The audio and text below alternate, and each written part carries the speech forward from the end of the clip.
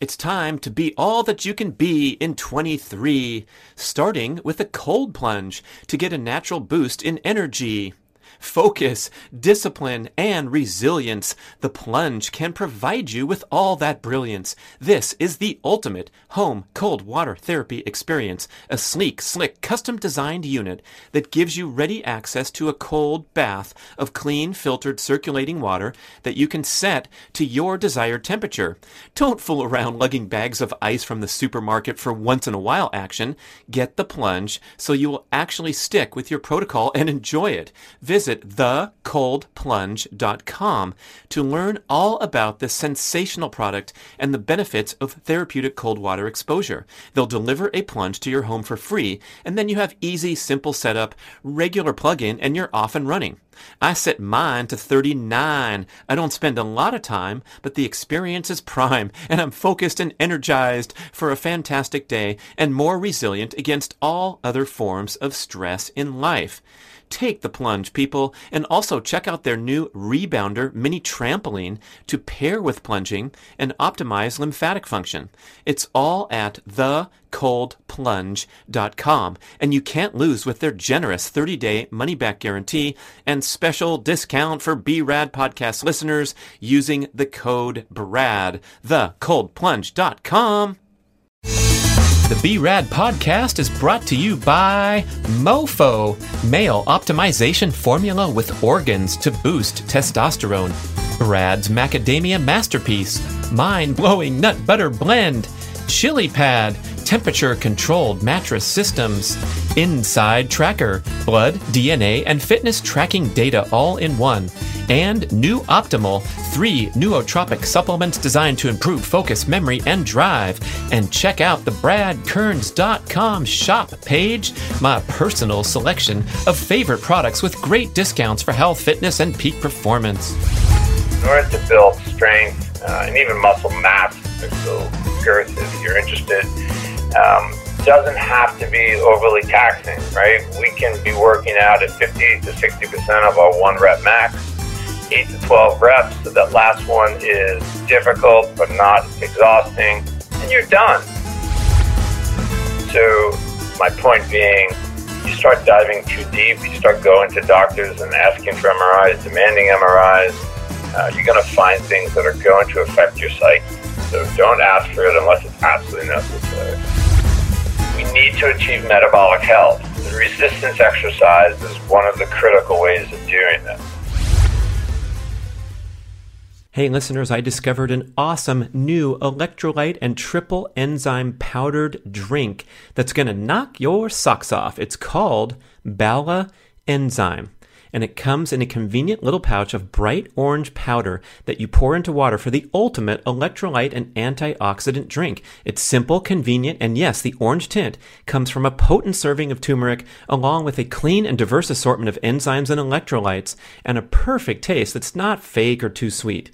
Bala was created by husband and wife doctors to help their patients recover from inflammation, improve hydration, speed up recovery, even relieve joint pain, improve digestion, and boost immunity. I love their incredible devotion to product quality. There's a lot of research behind it, and I just sprinkle this packet into ice water, and it's so easy to stay hydrated because you absolutely enjoy the taste of the drink. Get their convenient little packets. They even designed it with the tear half torn, so it's easy to open into the water. I love what they think of. And it comes in 3 exciting flavors: pineapple, lime, and berry. It's so potent, it might stain your fingers if you get it on your fingers. And yes, that's a good thing for a serving of turmeric that's that potent. It's also sugar-free, zero carb, and promoting of the 3 R's: rehydrate, relieve, and revive. Please visit balaenzyme.com, BALAENZYME. And of course, there's a special deal for B-Rad podcast listeners, 30% off your first order. Just use the code BRAD30 at balaenzyme.com. Hey, listeners, get ready for a very interesting and inspiring show from Dr. Howard Lux. He is an orthopedic surgeon and sports medicine specialist, an expert in shoulder, knee, and other sports injuries, widely known as one of the country's best orthopedic surgeon. But guess what? This guy is off the beaten orthopedic surgery path, and he wants us to embrace a broader, more holistic perspective when it comes to preventing, healing injuries, pursuing health, fitness, and longevity. And Dr. Lux wrote a wonderful article on his website, howardluxmd.com, about the importance of preserving muscle mass for health, disease prevention, and longevity. And that's what brought him to my attention. I'm so glad to connect with him and have this great conversation. And you are going to love his message because he wants you to stay out of his office and handle things yourself with an ambitious exercise program and a second guessing of our traditional path toward reliance upon surgical intervention and prescription medication. In fact, he says there's a good, compelling reason to not go and get an MRI when you're experiencing some sort of pain, because it could mess with your head. How about that? That's right. If you do find out that you have a degenerative disc or something wrong with your knee, it could give you something negative to fixate on, maybe develop a discouraging mindset and a desire to go and get surgical intervention when you could easily make great progress by doing what I did. And I mentioned my story with my knee injury that lasted for 6 months, and I rested and I couldn't sprint or jump, and it was very frustrating. And I thought I was facing surgical intervention. Then I went to great physical therapy where they had me work around the pain. Obviously, you don't want to introduce additional pain to a joint, but I started to get stronger and stronger. And with their treatments and manipulations with chiropractic as well, the pain went away. There was nothing wrong with my joint. It was just all the dysfunction around it. And I think a lot of people could be in that category. Dr. Lux asserts this. He sees these people every day. He has a great quote where he says, "I treat the patient, not the image." And he talks about how there's different people lined up in 12 different exam rooms, theoretically. Some of them feel like they're crippled and they can't walk, and the other ones are complaining because it hurts after their 10-mile run. And they both have a very similar image of whatever it is, a meniscus irregularity in the knee. Most of us do over the age of 50. There's huge percentages that have some disc abnormality in the back. I think he said 20 or 30% of older folks have some sort of meniscus irregularity, and he wants you to just forge ahead with a healthy, fit, athletic lifestyle with the emphasis on building and maintaining muscle mass with a very simple protocol of strength training exercises in the gym. Doesn't take that long. He details this in his article. He doesn't like to push himself too hard because he wants to be consistent, and he wants to welcome everyone, as many people as possible, to an athletic lifestyle, including regular resistance exercise. So there's no need to go and get sore and get exhausted and get into that overdoing it category. And he's an endurance athlete that participates in challenging trail races. So he makes a good point of saying that there's great cardiovascular benefits if you train correctly and keep those heart rates down in the predominantly aerobic zone rather than into this exhaustive exercise pattern that we talk about so much on the show, where you can invite cardiac disease, risk factors, overtraining, burnout, all that bad stuff. And we end the show talking about that evil, sinister enemy that we must all battle against, and that is the accumulation of visceral fat. That's the fat that collects around the abdomen, surrounds the vital organs, and causes all kinds of health and metabolic dysfunction. The experts now describe visceral fat as an actual separate organ in the body because it secretes these inflammatory cytokines into the bloodstream. So because it has the ability to alter blood chemistry, it's actually classified as an organ. And a lot of bad stuff happens when you allow that a slight and steady accumulation of visceral fat over the years and the decades. So if you want to look at a goal in really simple terms, it's to maintain that muscle mass throughout life and stave off the accumulation of visceral fat. Here we go with much more fun, exciting insights from Dr. Howard Lux. Dr. Howard Lux is with me. We're going to talk about some important matters of muscle mass, longevity, and into your world as an orthopedic surgeon and sports medicine specialist. But your article captivated me because it was going way beyond what we usually get from a doc, talking about your knee surgeries and whatever else is going on. I'm wondering if you've been inspired to pursue this track from getting tired of cutting people up who, didn't have sufficient muscle mass to begin with and suffered orthopedic injuries. Yeah, great question. So honestly, I came to this approach of lifespan improvement, health span, and longevity selfishly, right? I want to live longer. I'm a trail runner. I'm an endurance runner. I used to be a triathlete when I had a good shoulder. And I just want to be able to do this forever. So I just started diving in deeper and deeper and writing about it. And I tend to just write to improve my understanding. And luckily with my training, I'm able to come at this as through an evidence-based manner.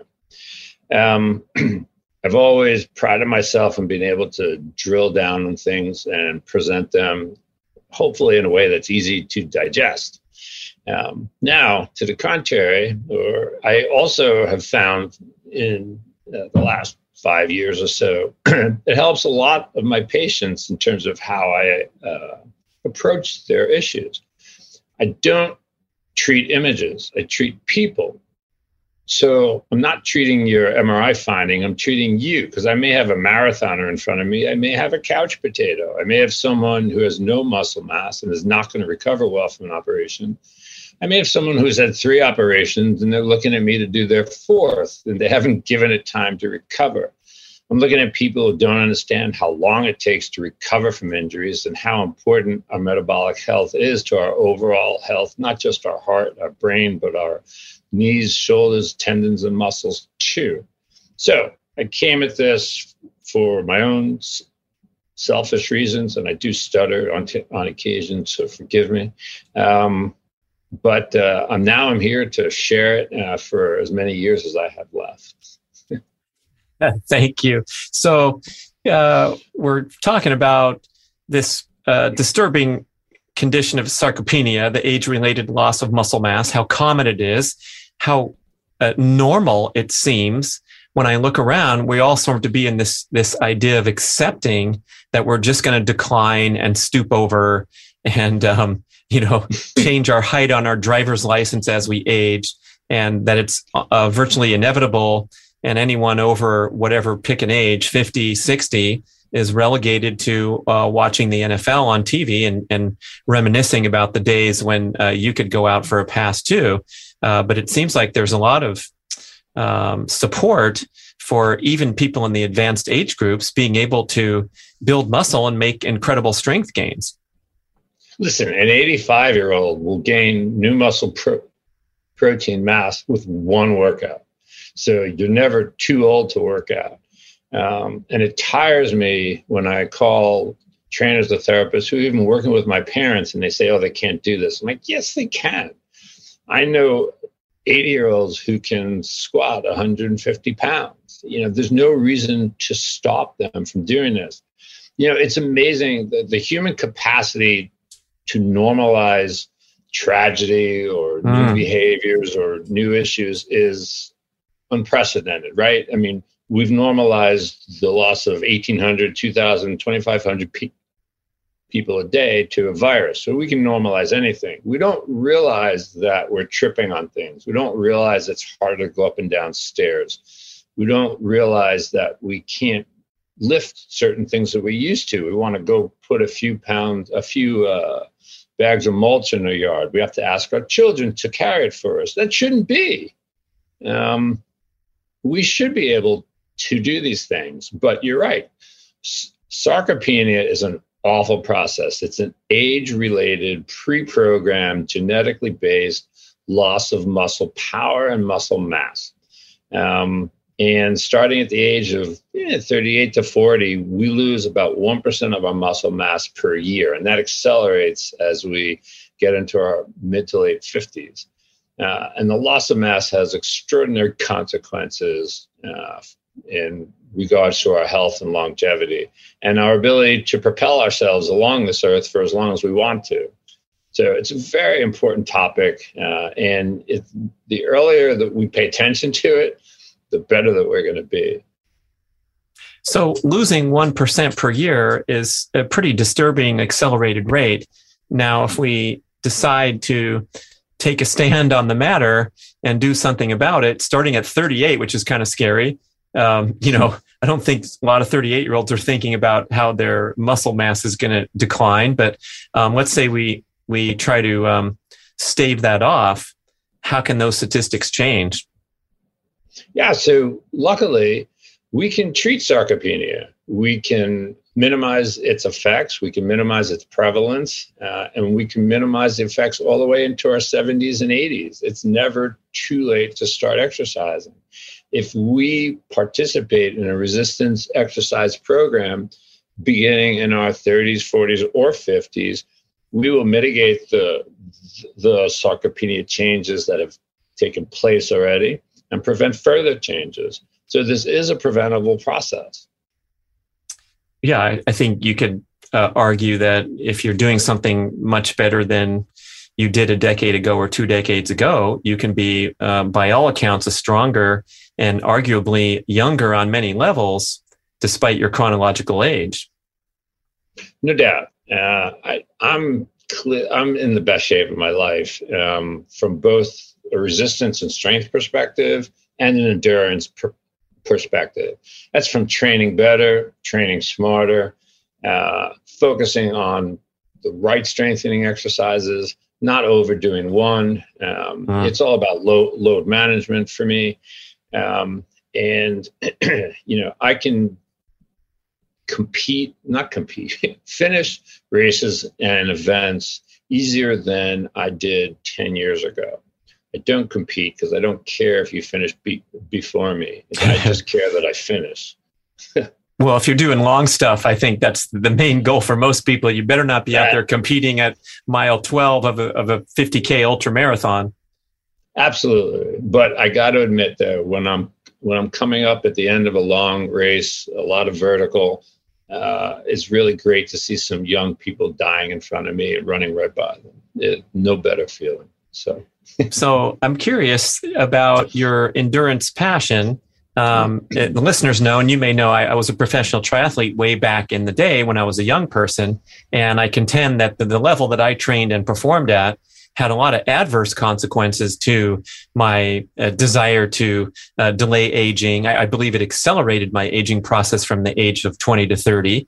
My muscle mass and my muscle strength was not very impressive. I was highly adapted to swim in a straight line pretty fast, bicycle in a straight line pretty fast, and then get off and run pretty fast. But when the smoke cleared and I actually retired at the tender age of 30 from the pro circuit, and then I'm looking at this highway representing the rest of my life, and I realized that I was, pathetic on so many scoreboard check marks for comprehensive functional fitness and longevity factors. And that's when I embarked on becoming competent in a bunch of other stuff. But if you're pursuing these endurance goals at your age, and you're going to tell us your age because you're in the best shape of your life, that's super inspiring. How do those go? How do they complement each other, knowing that the endurance training or the goals you're doing for long distance endurance are in many ways potentially compromising your muscle development and maintenance? Yeah. So first of all, I don't do super long events. I'm never going to complete a 100-mile race. I'm probably never going to do a 50-mile.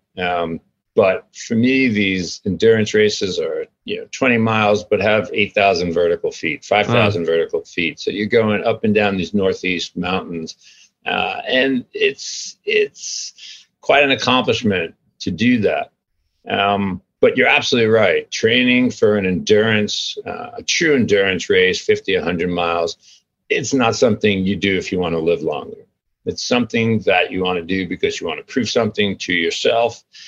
You can do it once, you can do it twice. If you do it way too often, you are compromising, your cardiac health and your longevity. I've seen a lot of endurance athletes suffer because of this in their 40s and 50s with atrial fibrillation, heart failure, cardiomyopathy, on and on and on. You're absolutely correct. And also, you're at very high risk when you're performing at that level of overtraining. And overtraining can be such a horrible problem to overcome. So it's 20 miles is still a long way. You still have to prepare optimally. I'm thinking that there is some crossover benefit where if you're competent at weighting up a heavy bar and doing squats and doing deadlifts, that's going to transfer over nicely to your running goals, provided you're keeping everything in proper balance. And how do you strike that balance where you can still get out there and do the preparatory runs of several hours, but you're also keeping this muscle mass and this competency in the gym? Yeah, great question. So in the off season, in the winter, I'm concentrating on base training. So I'm running zone 2, heart rates of 120, 125, etc. So that's 930, 945 pace, easy, simple miles. And that's a load that I can handle for a good distance. I do 2 days of resistance training during this time of the year. Most of it legs, some arms, but I don't care what my arms look like. I just do it to maintain overall strength. But from a metabolic perspective, with everything, the larger muscles that are well functioning, for all the benefits that they provide to us, you want to concentrate on the largest muscle groups, not your legs. And for me, as a trail runner, I want to concentrate on my legs because I want to go up and down those hills strong and in a protective manner. And so I do focus on squats. I focus on deadlifts. I do a lot of single leg work. In the winter, I do a lot of plyometric work, especially in January, February. And then starting in the spring, when I start to run more events and I'm outside more, I'll cut this down to 1 day of resistance training a week. I still struggle with this balance of two disparate fitness objectives where I'm going out and doing my deadlifts and having a great workout in the gym. And then I'm sore for 3 days and it's affecting I'm not doing endurance running, but I'm doing sprinting and jumping and things that require freshness. And I don't know if you have any insights about that, where you got to go out there and have a nice trail run and climb the hill strong. And if you're recovering from your previous squat session, that's going to be tough. Sure. So Stuart Phillips, Brad Schoenfeld, and many others have demonstrated that in order to build strength and even muscle mass, so girth, if you're interested, doesn't have to be overly taxing, right? We can be working out at 50 to 60% of our 1 rep max, 8 to 12 reps. So that last one is difficult, but not exhausting. And you're done. And that is working. That is allowing me to accomplish my goals, not exceed my load capacity. So it's not going to set me back the next day. My longest run of the week is Sunday. So my second resist training day is Thursday. So I'm doing a run on Thursday morning. I'm doing that workout on Thursday night. Friday is a very short run. Saturday is a shorter run, 5-ish miles. And so Sunday will be that long run, and then Monday's a day of rest. And you cite research. There's a lot of emerging research now that this critical objective of building and maintaining muscle mass throughout life doesn't really require that much time. It's when within reach of everyone. I think your article, you said an hour a week is plenty total toward your goal of getting strong and doing the workouts. I know people are even touting protocols that require much less than that. Dr. Doug McGuff's book, Body by Science, my recent podcast guest, the subtitle is 12 minutes a week of your strength training, and you'll have this incredible benefit to gaining muscle strength. And in fact, if you try to tiptoe beyond the optimal minimal frequency, that's when you can invite some problems such as the soreness and the fatigue that I'm referencing. Yeah, absolutely. Look, we have 7-minute workouts, 3-minute workouts, 30-minute workouts. I get it. We're going to have people that are pushing the extremes here on both sides. You don't need that much to maintain your muscle mass and to delay the issues associated with sarcopenia, and to provide yourself the benefits if you are training for a certain event, cycling, running, trails, hills, etc. I've gotten to the point where I've balanced my loads, training peaks, whatever that you're going to use to monitor your load management, that I'm dialed in. So I'm not sore after a workout unless I'm stupid and I throw in something new. Then I'm sore for 3 or 4 days and it's awful. And I won't do that again. But yeah, it boils down to load management. It boils down to knowing what you're capable of doing, what you should be doing, and what you need to do. And I don't exceed what I need to do because my goal is not to get bigger. My goal is not to necessarily get stronger. I'm not going to be a beast at 58. And so I want to be able to run. That's what I'm optimizing for. So I optimize for longevity and my running. So someone optimizing for longevity and heading into the gym and deciding the specific nature of their workout, do we need to push it toward complete failure of the muscle on a single set like many people are advocating? I'm thinking of McGuff's Big 5 workout. I'm thinking of John Jaquish's X3 bar, where you're directed to continue to stretch the resistance band until you're completely out of energy. My mom's joined the OsteoStrong facility that Jaquish started and partnered with Tony Robbins, and they do a single set to failure of 4 major compound movements. And, it's very, very short in duration, but you are asked to exhaust the muscle. Yeah. So I think, it's hard to define absolute failure, right? For me, it's when your technique is changing, not when I'm falling on the floor, right? If I have to push my right leg harder to get my left leg going, to get that last squat up, I'm past failure. And you're going to hurt yourself. That last one needs to be challenging. Do I need to be pushing and grunting and screaming? No. That's not what I'm in this for. And, there's a lot of research to support that. I mean, as you know, we can look at research and interpret it and find a study to qualify any of our objectives. Right. Yeah. So my way's right. Look here. Notice this research. Yeah. 100% correct. So I'm not throwing it out there that I'm the only correct one. No.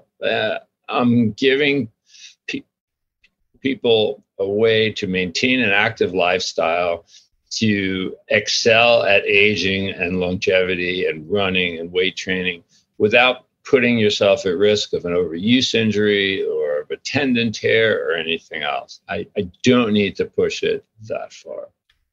I love it, especially being deeply immersed in this diet and fitness scene for so many years, decades. And then you kind of take a breath once in a while and notice real life and real people wandering around in your orbit.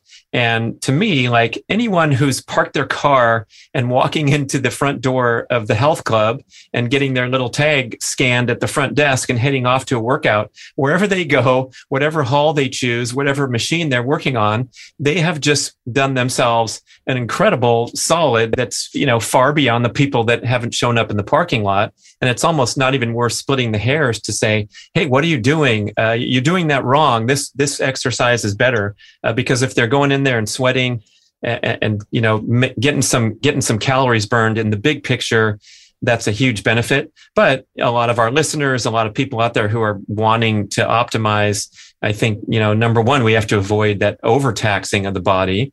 And so if you're coming out of the door, you go in, that's great. If you're coming out with a thumbs up and a smile, that's also allowed you to rise up, in the category of doing something great, instead of, frying yourself from going there too frequently and pushing too hard. Absolutely. Showing up is the hardest thing. We get lost in the weeds. We get stuck in our bubbles on Twitter, on Instagram, wherever it is. And we lose the big picture. If we're exercising, working out and running, we're part of a very small minority of people. Most people are not doing this. So showing up is half the issue. I don't sweat the details. It's funny, you look in the gym, the parking lot, and people are circling around to get the closest spot to the front door. I mean, what's up with that? Right? You're there to work out. Go park in the farthest spot along, and get some extra steps in it. So you're 100% correct. Just showing up, you're in the top 5, 8, 9% of people. Don't kill yourself, because you want to be able to come back in a day or two. You don't want to have to sit home, call me, come to my office, etc. Get an exam. You want to avoid that. Love it. Okay, man. I'm working on that myself, because I get so excited when I'm out there at the high jump facility practicing, and you feel great at the time. The inflammation processes have kicked in so that your muscles are warm and loose. And then you notice 24 or 36 hours later, oh gosh, maybe I did too much there and set myself back a bit. So I like that message of just going in there and getting some work done, putting your muscles under the resistance load. One thing you mentioned, and if you're going to try something, I'm sorry to interrupt. If you're going to try something new, right? If you're doing squats and deadlifts, your buddy says do some side stuff, some side lunges. Do 3 with a 5-pound kettlebell and go home. Don't do 20. Don't go to exhaustion, because you're not going to move for 5 days. Build that up slowly. Oh gosh, yeah. Especially the mini bands, which are some very good trainers I know at the elite level, working with Olympic athletes. They call that the single most beneficial. And you know what I'm talking about, listeners. The mini band is the thing you can fit in your pocket or in your backpack for traveling, and you strap it around your ankles and do the work that isolates the glutes. But I was so afraid of those for years, because anytime I'd bust them out, of course, I'd have to do a heroic workout. And then the next day, my glutes were so tight, I couldn't walk right for 4 days. And so finally I said, you know what, these are important, and I'm going to baby them into my morning routine to where I'm not going to get ridiculously sore the next day. And now I can do an impressive set every single day, because they've made the cut, they're in the mix. And so getting over that threshold where the workout is sensible to whatever level you're at, and then you can build from there, I think is the way to go. It's a masterpiece. It's a masterpiece. Hey, this is going to be one of my favorite commercials, because I get to introduce you to the delicious, nutritious, life-changing Brad's Macadamia Masterpiece. This is a mind-blowing nut butter blend that will soon ascend to your number one go-to snack, treat, or accoutrement for anything from dark chocolate, a cucumber celery smear, or mixed in with yogurt, oatmeal, cheesecake, or with a spoon right into your mouth, heading south. Let me tell you what I created in my kitchen through whirlwind experimentation and extreme sampling to my VIP product testing crew across the nation, so far with 100% approval. In this beautiful jar, we have macadamia nuts, walnuts, cashews, the rare and precious coconut butter, coconut flakes, cacao nibs, real ancient sea salt, and organic MCT oil. Every single ingredient has been sourced to origin to be the very best we could find from around the world for the absolute highest purity and nutritional value. We run this product in small batches with a boutique family business in the Pacific Northwest, and everything is cold pressed to preserve nutritional value. So if you like eating healthy, it's a dream come true for all those who are keto, primal, paleo, and vegan vegetarian too. I come in peace, my global healthy living friends. Masterpiece, that is. Try some now and it will change your life. I promise. If you don't like it, send it back to me. I'll eat it. You can order Brad's Macadamia Masterpiece on Amazon. Simple, simple. Or if you're bold, daring, and adventurous, buy 3 and get a bottle free at bradventures.com. Buy 6 and we'll send you 8. Christmas shopping early instead of late at bradventures.com. Check it out, Brad's Macadamia Masterpiece. Exactly. Anything that's new to your routine, a new direction, a new exercise, just start slow and be smart. And in 2-3 weeks, you can do as many as you want. But we have to avoid downtime. I don't know how old you are, but at my age, 2 weeks off will take me 6 to 8 weeks to get back. Oh, wow. Right. And, if you're running, you take a few weeks off, you watch your heart rate. When you go back out to run, it's elevated. It's going to take you time to get back to your time and distance. You take 2 or 3 weeks off from weight training, and you're going to be sore the first time you start doing it. That's at least at my age. Yeah, an age-related concession. I'll accept that. We're in the same club. I'm in the 56 category, and looking forward to racing in the 55, 59 division. There's always good news. You can compete with your peers. It's great. Same with making a mistake. I feel like at my age, I'm mentioning those, overdoing it with a certain workout and I'm sore for 4 days in comparison to the young folks where they can, go and blast themselves and do something crazy and they're super sore for 1 or 2 days. And then, then they're off and running. I remember my son in middle school, he pulled a hamstring. It was a severe injury. He collapsed on the soccer field and had to get helped off and missed the rest of the game. And we went home and iced it. We made an appointment to see the chiropractor. And this whole thing was I was so distraught because he was going to miss his important little soccer season. And then 3 days later, he's in a track meet. He says, "Yeah, I can run. I feel fine." And I'm like, "Well, are you sure? How's your leg?" And he forgot which hamstring that he pulled. And I'm like, "Okay, I guess you're okay then if they both feel the same." And it was just such a stark contrast to, stuff that happens to me. And I'm 4 months later, I'm still testing that hamstring out. I want to discuss the incredible benefits of red light therapy and how you can get started with Mito Red Light. Mito, like mitochondria, red light makes the premier light therapy devices in the world and at incredibly affordable prices. I stand in front of my Mito Pro 1500 unit every morning, carefully exposing my eyeballs, other important balls, and my entire body to special wavelengths of red and near infrared light. When I tell people about my daily devotion to red light therapy, they typically ask, "Does this stuff really work?" And the answer is yes. And there are thousands of studies supporting its effectiveness. Here's how. It's called photobiomodulation, where specific wavelengths of red and near-infrared light, red's visible, near-infrared is not visible, that's why it looks like only half of your panel's working. These wavelengths help mitochondria in cells throughout your body produce more energy and clear waste products more efficiently. Red light exposure helps mobilize nitric oxide trapped in the mitochondria and allows oxygen to return to the cell and increase ATP production. The benefits are proven again and again for skin health, muscle recovery, joint pain, and numerous inflammatory conditions. Red light therapy is also beneficial for circadian rhythm alignment because we generally get far too little direct sunlight and too much indoor blue light from screens and light bulbs at the wrong times. You don't hear much about this benefit of red light therapy, but when I turn on those lights, first thing in the morning, as soon as I wake up, I walk across the hall, I stand in front of the panels, and I feel instantly awake and energized.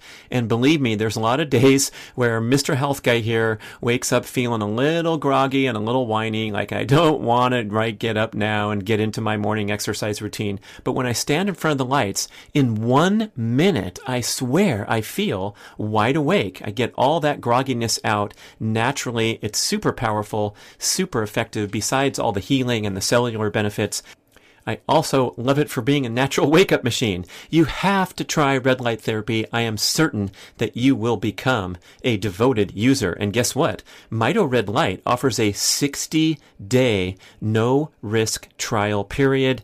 and a special 5% discount for B-Rad podcast listeners. Just visit Mito Red Light, M-I-T-O, redlight.com, and use the code BRAD on any of their products. Go for it today and get started on your red light journey. I'm so excited to introduce you to Peluva. This is a new zero-drop minimalist shoe with the distinctive 5-toe design from my main man, Mark Sisson. Peluvas give you the most authentic barefoot style experience, but with sufficient cushioning so you can use them for all manner of daily movement, especially walking and many other fitness and athletic activities. Peluvas are also incredibly stylish, so you get a barefoot shoe that you're not embarrassed to wear around in daily life. It's been so cool to see the popularity of minimalist shoes grow over the recent years, but Peluvas are a step ahead of every other zero-drop wide box shoe because of the critical feature of individual 5-toe articulation, a separate slot for each of your toes. This allows for correct dynamic movement of the foot through the walking or running stride, which is impossible when your toes are encased into a single box, even a wide box. Well, you might know that minimalist shoes have faced controversy in recent years for causing injuries from inappropriate use. So here is the big picture mission. We want to get you walking in Peluvas, living in your Peluvas, going barefoot in your home or other safe areas as often as possible. Go ahead and use your specialized cushiony running shoes or your basketball shoes, work boots, high heels, things that you want to wear when you want to wear them, but wear your Peluvas as much as possible to reawaken the natural functionality of the human foot to stand, walk, run, and perform. Do you want to try a pair? I'm certain that when you put them on and walk around, you are going to quickly realize that these are the most comfortable, natural shoes that you've ever worn. They are designed to feel like you're, quote, walking barefoot on a putting green. Please visit peluva.com, that's P-E-L-U-V-A, and use the code BRADPODCAST and get 10% off your first pair. Peluvas, let your feet be feet. Absolutely, especially as a runner, right? Most overuse injuries are training errors. We hurt ourselves, and if you get proximal hamstring tendinopathy, Achilles tendinopathy, patella tendons, these things can be 8, 10, 12-month issues. So you don't want that. You want to train smart. One thing you said in the article was that the calf muscles are particularly vulnerable or sensitive to this sarcopenia, and that we really want to pay close attention to those when we're attempting to build up muscle mass. Why are the calf muscles isolated there? Yeah, so it's the more distal muscles. So it'll be your forearms and hand. You see people with a lot of atrophy in their hand. You could see the metacarpals and the bone structure. You can't open bottles as easily as you used to. You should be able to, do a farmer's carry every now and then, work those grip muscles out. And so your calf is also a distal muscle. It's lower in the extremity. So it's most sensitive to the sarcopenic process. And as we lose calf strength, we also start to lose more balance. We start to trip more, stumble more, and thus we're at higher risk of an injury. So I do prioritize calves a lot of seated calf raise because it's not the gastrocs that's the stronger calf muscle, it's the soleus. And the soleus is much more powerful. So seated calf raises are critical if you're a runner, if you're a cyclist, and as you're getting older.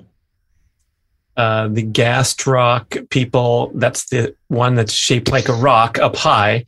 At least if you have good muscle definition, that's how I always remember. And the soleus is the one that extends on either side of the leg and attaching into the Achilles tendon. So when you're seated, rising up onto your tippy toes, underweight or even not underweight, that's a good exercise for the soleus. So I've been trying to integrate those further because I'm curious about, the foot pain is one of the major complaints of the population along with back pain.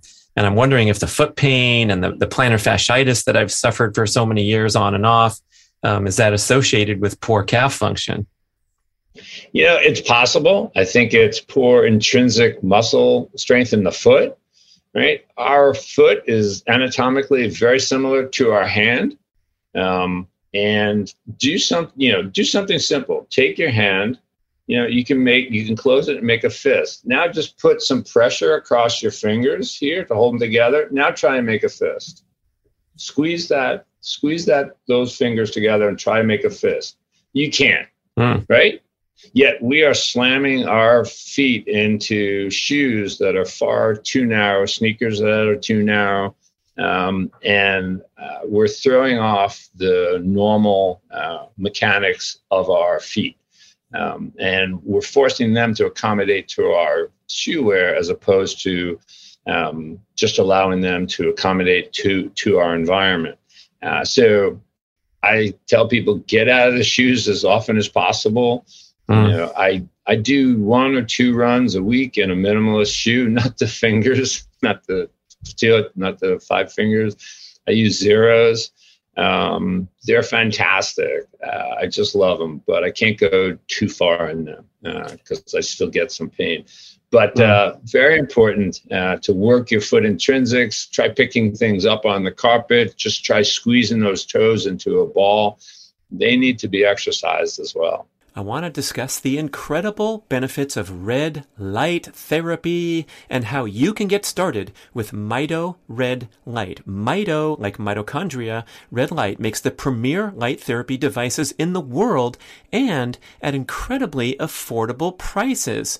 I stand in front of my Mito Pro 1500 unit every morning, carefully exposing my eyeballs, other important balls, and my entire body to special wavelengths of red and near infrared light.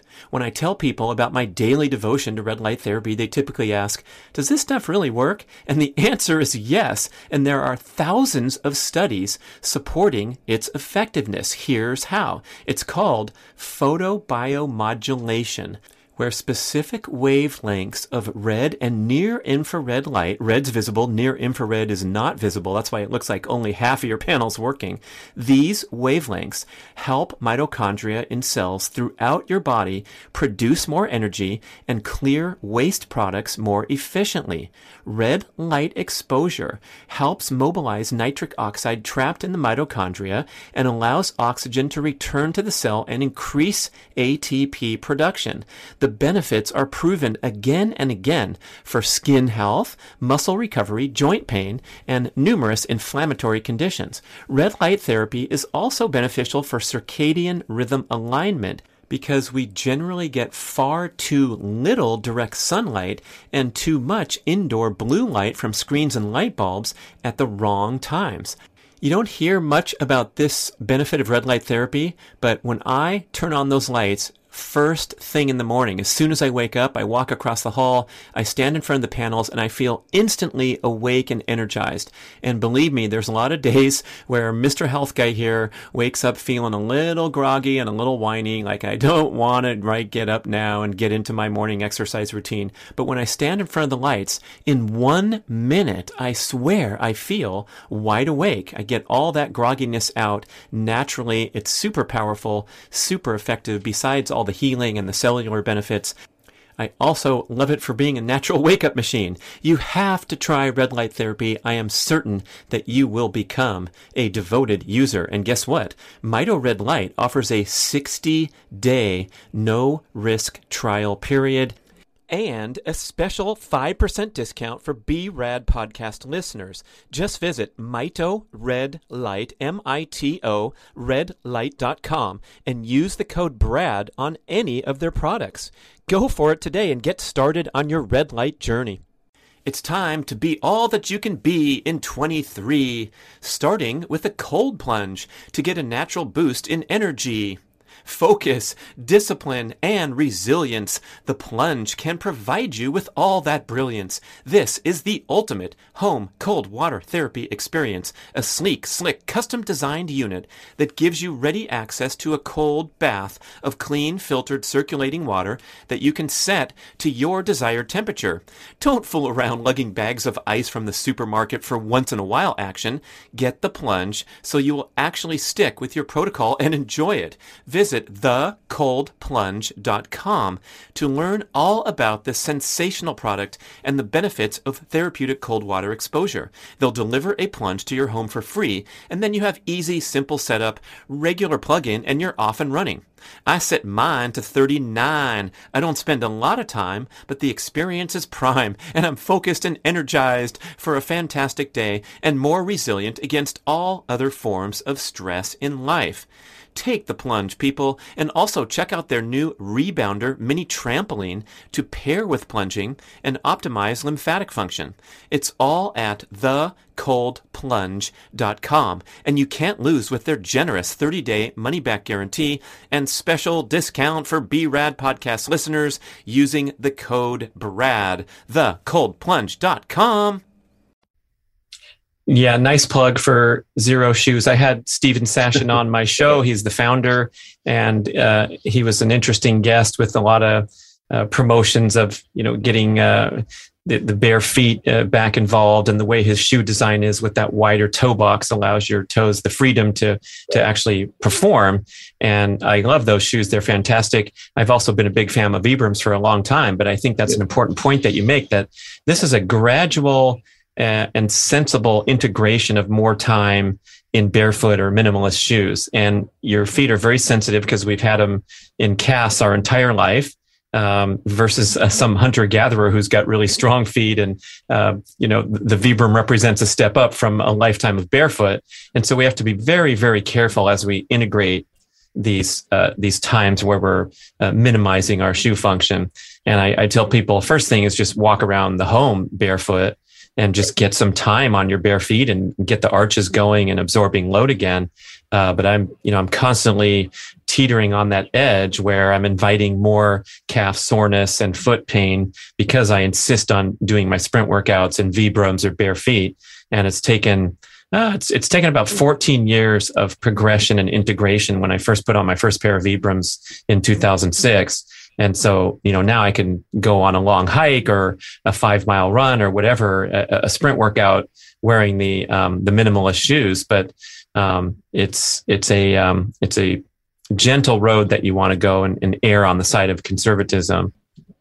Agreed. But, for you and I, we've been doing this for 30 years to our feet. So, we came upon this a little too late, and some of the damage is already done. So, luckily my feet are sore when I work. When I first wake up, it's funny. I mean, if you saw me wake up in the morning, you can't imagine that I would be running in 10 minutes because I can't move. Everything hurts. Even you, huh? Okay, I feel better, Absolutely. Doctor, because I used to, for many years, especially when I was doing the crazy training as a triathlete, my first act in the morning was to get out of bed and hop on one foot out the door and into my spa in the backyard and stick my left foot in there and start doing range of motion and getting the jets on it, because I could not put weight on my foot until I had this water therapy. And it was sort of pathetic when you look back and think. And then, of course, right, I would go lace up and run 12 miles in the canyon and go about my, training day as an elite athlete. But when you're talking about pursuing general health goals and a guy who can't walk in the morning, something is off there with the whole training pattern. And so I'm join the club, everybody. But if you work on those mobility drills and fascial conditioning and things that we've heard about on the show a little bit, you can make incremental progress to the point where you're waking up in the morning and it's not so bad. It's not ridiculous. You can actually walk with a stride down the hall.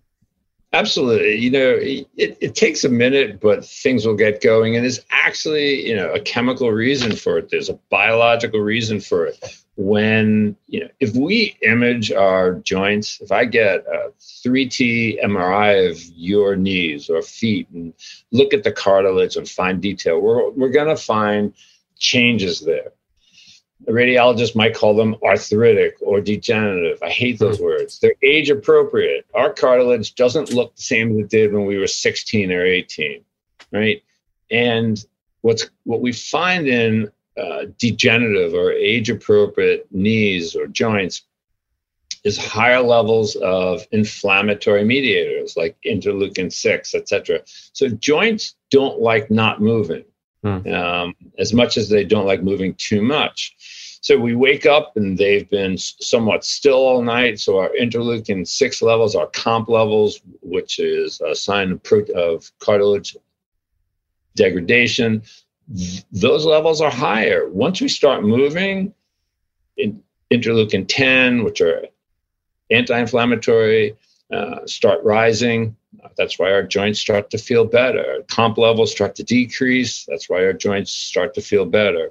So there's a biological reason why a lot of us feel this way. And it doesn't mean you're going to fall apart. It doesn't mean that you're going to be crippled as you get older. All right, good to know. So you're just working with your inflammatory agents, and movement being the best formula, the best medicine. Better than popping an ibuprofen. Just get up and walk Absolutely. Around. Correct. Love it.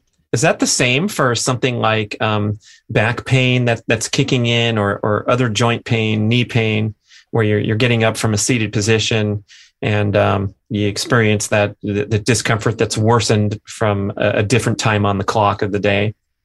Could be, absolutely. I have one of the world's worst looking back x-rays on x-ray. I played, elite level tennis when I was young. It was every day, 2 hours training, and turns out that's not so good for a maturing spine. Even my friends who are spine surgeons are like, don't lift, don't work out. You're going to kill yourself. If I don't do my deadlifts, I feel pain. If I do them, I feel better. As I said earlier, don't treat an x-ray, treat a person. I have a great post on my website. It says you don't need to know the specifics of your joint pain. It's okay not to know, because a lot of times these aches, pains, and little niggles are just going to go away. You start to MRI things, that imprints, that MRI finding on the back of your brain. No one our age has a normal MRI of anything. So you're going to blame every pain on something that you saw in an MRI report. You're going to think that every step is making it worse. You're going to change your exercise habits. You're going to change your workout habits. You're going to think that you're protecting your knees by not working out anymore. But humans die of predictable causes, right? We die of heart disease. We die of stroke, dementia, diabetes, on and on. All of those are prevented or mitigated by exercise. So my point being, you start diving too deep, you start going to doctors and asking for MRIs, demanding MRIs, you're going to find things that are going to affect your psyche. So don't ask for it unless it's absolutely necessary. Oh my gosh, that's heavy, doctor. I love it. I just spoke with Dr. Bruce Lipton, author of Biology Belief, a best-selling book about how your thoughts manifest your cellular function at all times. And, it's a lot of people think it is the woo-woo category and the spirituality mixing in with science, but he makes an excellent point. And we have this, backed by research in quantum physics and medicine that the cells can only be in a state of growth or protection. And protection represents the stress and the worry and the things that we manufacture, the chemicals we manufacture with our thoughts and sending stress hormones into the bloodstream. And that totally lines up with what you're saying, where if you go looking hard enough for an excuse or something to complain about or blame, you are going to manifest that as a bad knee. And then in contrast, the physical therapy people that that I really love. There's Rod Shorey in Los Angeles, and there's PT Revolution in Lake Tahoe. And I had this horrible knee injury that I couldn't run or jump for 6 months, and I thought I was facing surgery. And I finally went in to get the proper care, and they were working around the pain. So I was doing all kinds of stuff that did not aggravate the injury, that did not invite additional pain. But now I'm getting my glutes and my quads and things that had atrophied stronger and stronger, and then getting the hands-on manipulation, a different treatment than a knife and a scalpel. And sure enough, the pain subsided really quickly because I was now attacking the actual root cause to take care of the symptom rather than just fixate on, hey, my body's not perfect and I'm in big trouble. Right. There are times when I tell people in my office, stop going to doctors. They're there for Dr. Luck says, stop going to doctors. Oh, mercy. This guy is not going to be welcome at the next conference. I'm already disinvited. But, they've been to 4 experts. They've had 3 different MRIs. They're unsure exactly what's hurting them. But it's clear there's no obvious structural defect. There are age-appropriate changes. There may be a small meniscus tear. It doesn't need an operation. Just start exercising, gain back that confidence, start slowly, and go. And you know what? A lot of these people come back 3 or 4 years later when something else hurts and says, you know what? You told me to stop seeing doctors, to just go at this slowly, to take the time that it's going to need. And look, I was fine and I got back. It's such a critical message. We have things so wrong in medicine sometimes. I mean, how many times have you gone to a doctor with pain and you're told, come back in 2 weeks. If it still hurts, then we'll do this, right? What feels better at our age in 2 weeks? Nothing. We're counting down the wrong direction. It ain't going to be any better. This is as good as it gets, said Jack Nicholson in the movie. Yeah. So we have to go slow. Whatever. Okay, so we'll be good if left to our own desires. If we allow our biology to work, we gain the confidence, and we don't have any obvious structural abnormalities. Okay, then what's your practice like? Are you doing a lot of chit-chatting on the couch and getting people psyched up to go work out, or are some people eventually ending up with invasive medical treatment? Yeah, so that's a great question. Listen, I'm an orthopedic surgeon. I operate. There are people who do need surgery. There are people who slip off a roof or whatever, fall on a rock and tear things. There are runners our age who, can't run because of arthritis, that's localized to one side of the knee or the other.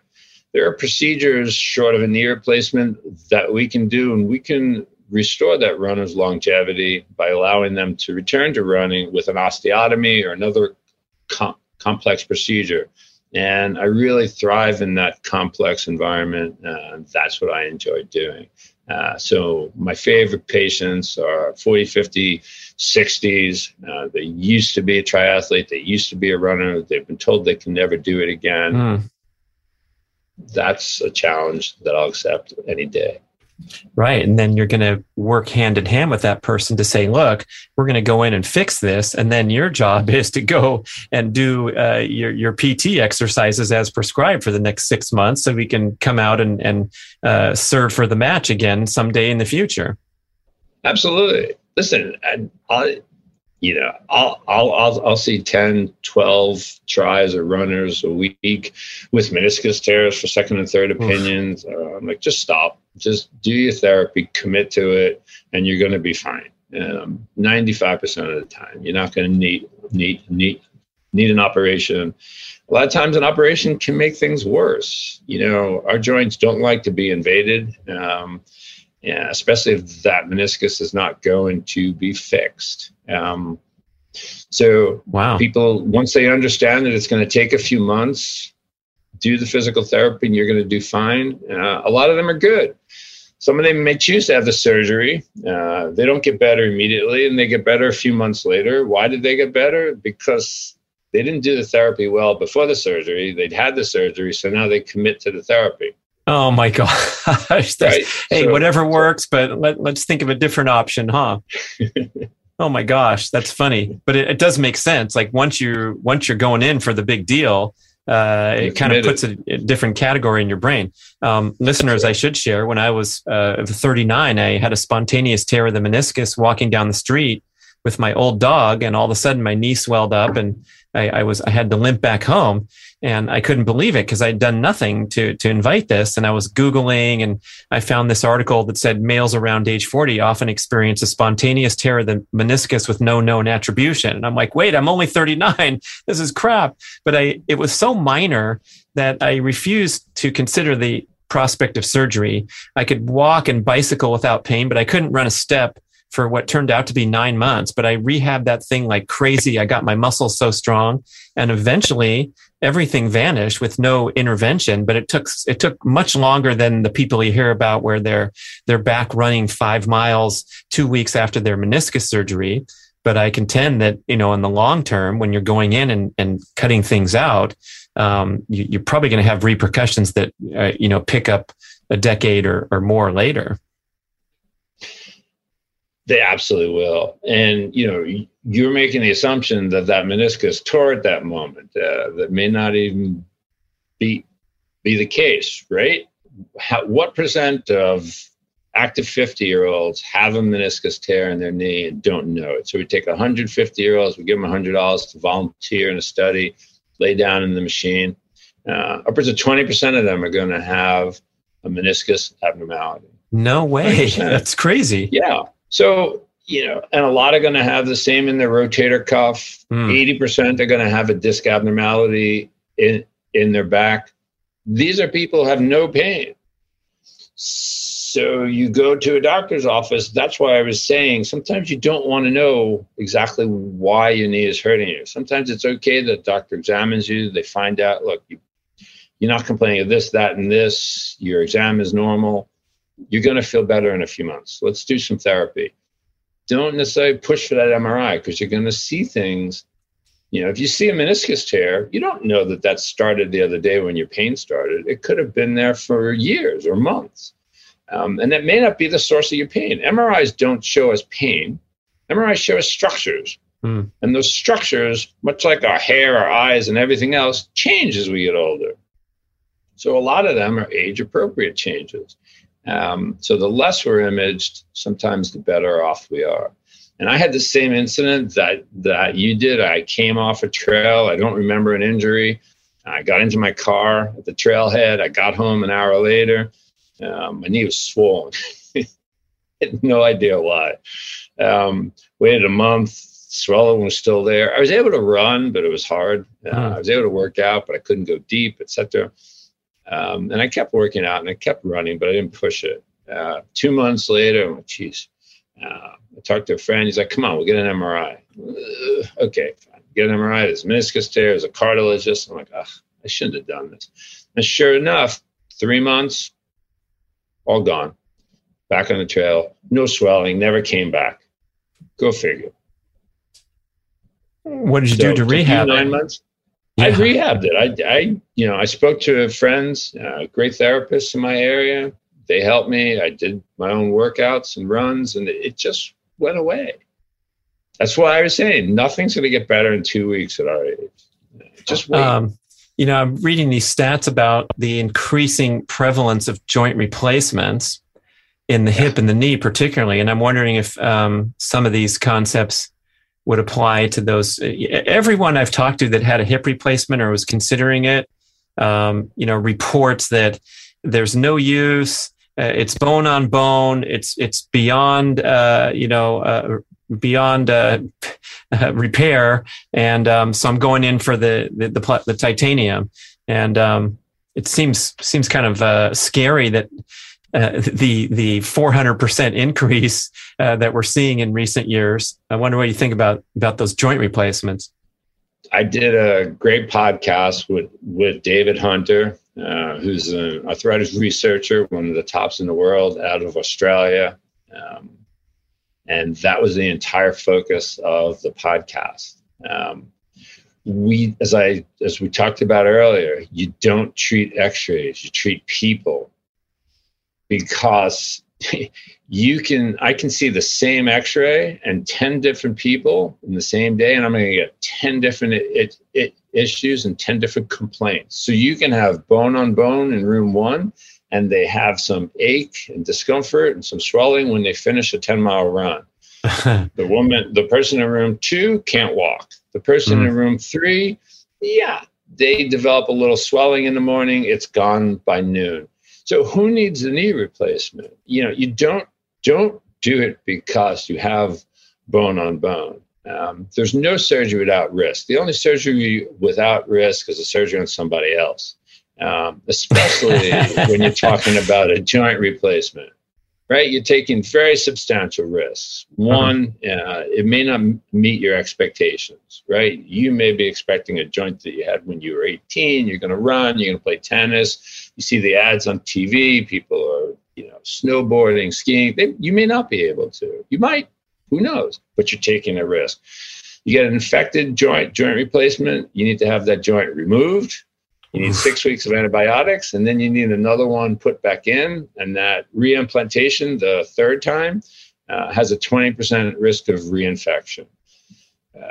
Blood clots, on and on and on. So joint replacements have been wonderful, just wonderful at restoring movement and the ability to walk and participate in life in those who need it.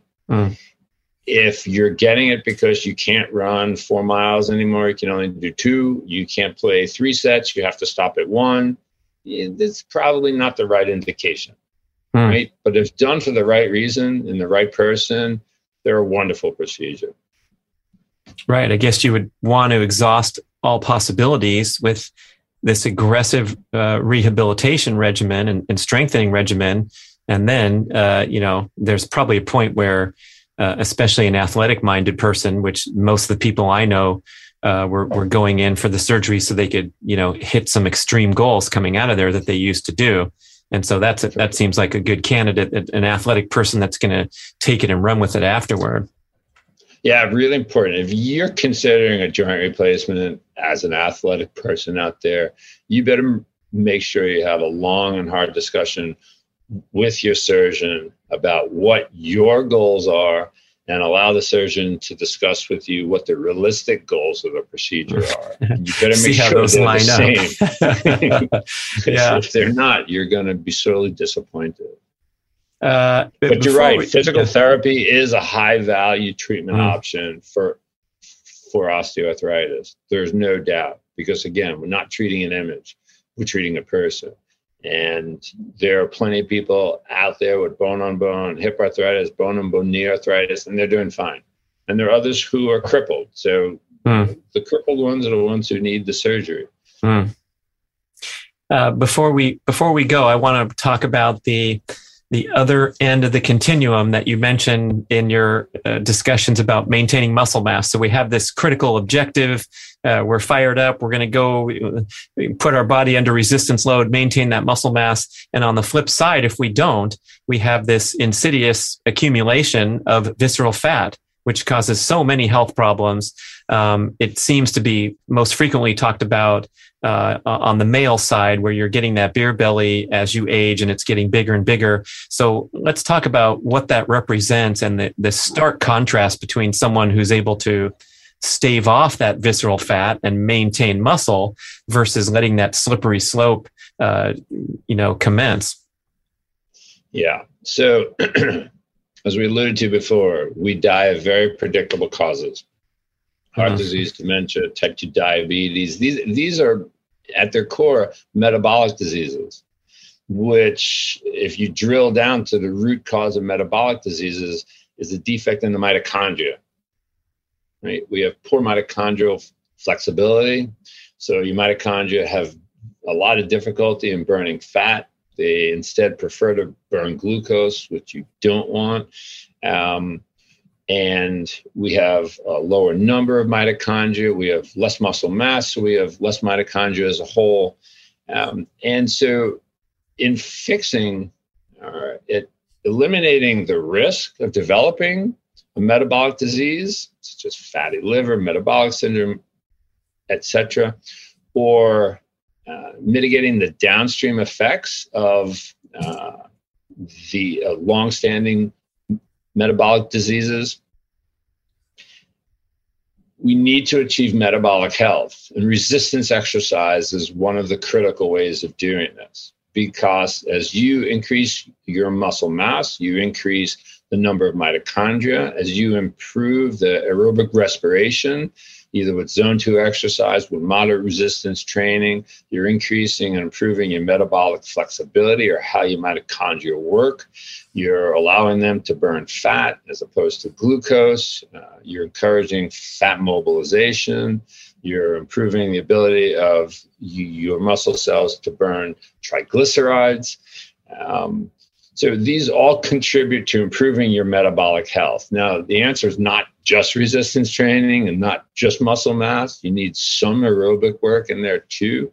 And that's the magic of zone 2 or low heart rate training. But all of these two work in conjunction to improve your metabolic health by improving your mitochondrial function. Well said. I think that's a beautiful finish. We got to go out there and keep our aerobic conditioning, keep moving around, especially when you say zone 2, if the listeners aren't familiar with that, that's the very comfortably paced, predominantly aerobic, predominantly fat burning. And I think something you said earlier when I asked you about balancing your endurance goals with your strength training and your longevity goals, that seems to be the key, where the negative aspects of the endurance training come when you exceed that zone 2, when you exceed that aerobic heart rate and start to embark upon these workouts that are slightly too significantly too stressful. And that's your day after day pattern. That's when you see the AFib and the problems coming up. Yeah, absolutely. Most runners, if they're not trained, they run too hard or too fast on their slow days and too slow on their hard days. So it's okay to do an anaerobic threshold day. It's okay to do, a VO2 max workout, but your training should be 80-20 in most circumstances, right? 80% simple or easy, or zone 2 or zone 1 even, and 20% higher. If that works for Kipchoge and others, it can work for us. Yeah. Right. And everything's relative. So when Kipchoge's running 5-minute, 30-second miles at high altitude, and that's a zone 1, maybe a little zone 2, very, very easy for the average person, that means a brisk walk. And that's the part that a lot of endurance athletes aren't getting, where, well, I'm going to go for an easy day today. And so I'm going to go 4 miles at 9:30 pace. And that's not a brisk walk. And it's harder than Kipchoge's easy day. And that's kind of mind blowing, but it is what it is in terms of the relative, you're measuring the percentage of maximum heart rate. And so we're comparing apples to apples. Yeah. You're absolutely correct. The zone 2 workout of an elite athlete would kill me. If I tried to match, their pace and distance. Right. Your zone 2 is unique to you. And you have to find out what it is, and you have to stay under it. We both go out with a lot of runners, and as soon as they start, their heart rate is 150. Yeah. They blow right through zone 1, 2, 3, and they're up at low zone 4 immediately. That's because they haven't built their aerobic base. It's an investment that will pay off, but zone 2 running is hard. It's annoying as hell. And it takes a long time to show benefits, unlike our anaerobic training where we see the benefits fast. So that's a lot sexier. Yeah, I mean, that's setting it straight, and that's the reason it's so alluring, and we get that instant gratification of busting out an impressive workout and getting a sweat going and high-fiving our training partner. But we do have to look down at our ultimate goals. It's like overdoing it in the gym or doing too many CrossFit sessions in a week. You went from a great fitness stimulation to something that's now put you into a high-risk category. Correct. All right, Dr. Howard Lux, that was fun. Thank you for joining us. Right. Good stuff. Thank you, time. Listeners. Another great show. And we can go look at your great articles and commentary on howardluxmd.com and anywhere else we want to send people. Twitter. HJ Lux, Luks. HJ Lux, Luks on Twitter. Go tweet away with him when you're done doing your resistance training workout. Thanks, everybody. Da da da da. I want to tell you about Inside Tracker, an awesome new ultra-personalized nutrition and lifestyle program that combines data from your comprehensive blood panels, genetic test results, and lifestyle and fitness data from a Fitbit, for example, and organizes everything into one super cool online portal of your personal health. I am just getting going with this, and it's awesome. It has everything in one spot. For every blood result, you can click on a blog post or watch a video to learn more about these values. It's a great education in general health and self-quantification, and it was developed by leading scientists in aging, genetics, and biometric data from MIT, Tufts, and Harvard. The patented Inside Tracker algorithm calculates your so-called inner age, and it shows each biomarker as either optimized, needs to improve, or at risk. And then you can take precise corrective action with a science-backed plan to reach your performance goals. Oh, mercy, people. On my first round of testing, guess what my inner age was? 62! Shocker! Because I just turned 56. I'm sorry. You know what? When I delivered that blood test, I believe I was a little overtired, and several of my biomarkers were deemed to be subpar. So I made some changes as directed. I recovered better, rested, went back, and delivered way better numbers at the next blood test. The Inside Tracker motto is, change is an inside job, and that is for real. You got to keep tabs on this stuff to be at your best. And they have an amazing deal just for BRAD podcast listeners. They are going to give away a grand prize of $1,500 in Inside Tracker value. So to enter, all you have to do is go to insidetracker.com/BradPod, BRADPOD. Check it out right now at the link and enter the contest. Thank you for listening to the show. I love sharing the experience with you and greatly appreciate your support. Please email podcast@bradventures.com with feedback, suggestions, and questions for the Q&A shows. Subscribe to our email list at bradkearns.com for a weekly blast about the published episodes and a wonderful bi-monthly newsletter edition with informative articles and practical tips for all aspects of healthy living. You can also download several awesome free ebooks when you subscribe to the email list.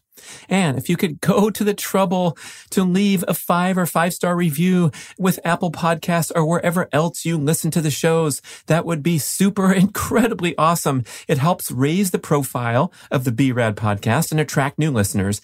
And did you know that you can share a show with a friend or loved one by just hitting a few buttons in your player and firing off a text message? My awesome podcast player called Overcast allows you to actually record a soundbite excerpt from the episode you're listening to and fire it off with a quick text message. Thank you so much for spreading the word. And remember, be rad. It's time to be all that you can be in 23, starting with a cold plunge to get a natural boost in energy. Focus, discipline, and resilience. The plunge can provide you with all that brilliance. This is the ultimate home cold water therapy experience, a sleek, slick, custom-designed unit that gives you ready access to a cold bath of clean, filtered, circulating water that you can set to your desired temperature. Don't fool around lugging bags of ice from the supermarket for once-in-a-while action. Get the plunge so you will actually stick with your protocol and enjoy it. Visit thecoldplunge.com to learn all about this sensational product and the benefits of therapeutic cold water exposure. They'll deliver a plunge to your home for free, and then you have easy, simple setup, regular plug-in, and you're off and running. I set mine to 39. I don't spend a lot of time, but the experience is prime, and I'm focused and energized for a fantastic day and more resilient against all other forms of stress in life. Take the plunge, people, and also check out their new Rebounder mini trampoline to pair with plunging and optimize lymphatic function. It's all at thecoldplunge.com, and you can't lose with their generous 30-day money-back guarantee and special discount for B-Rad podcast listeners using the code BRAD. Thecoldplunge.com.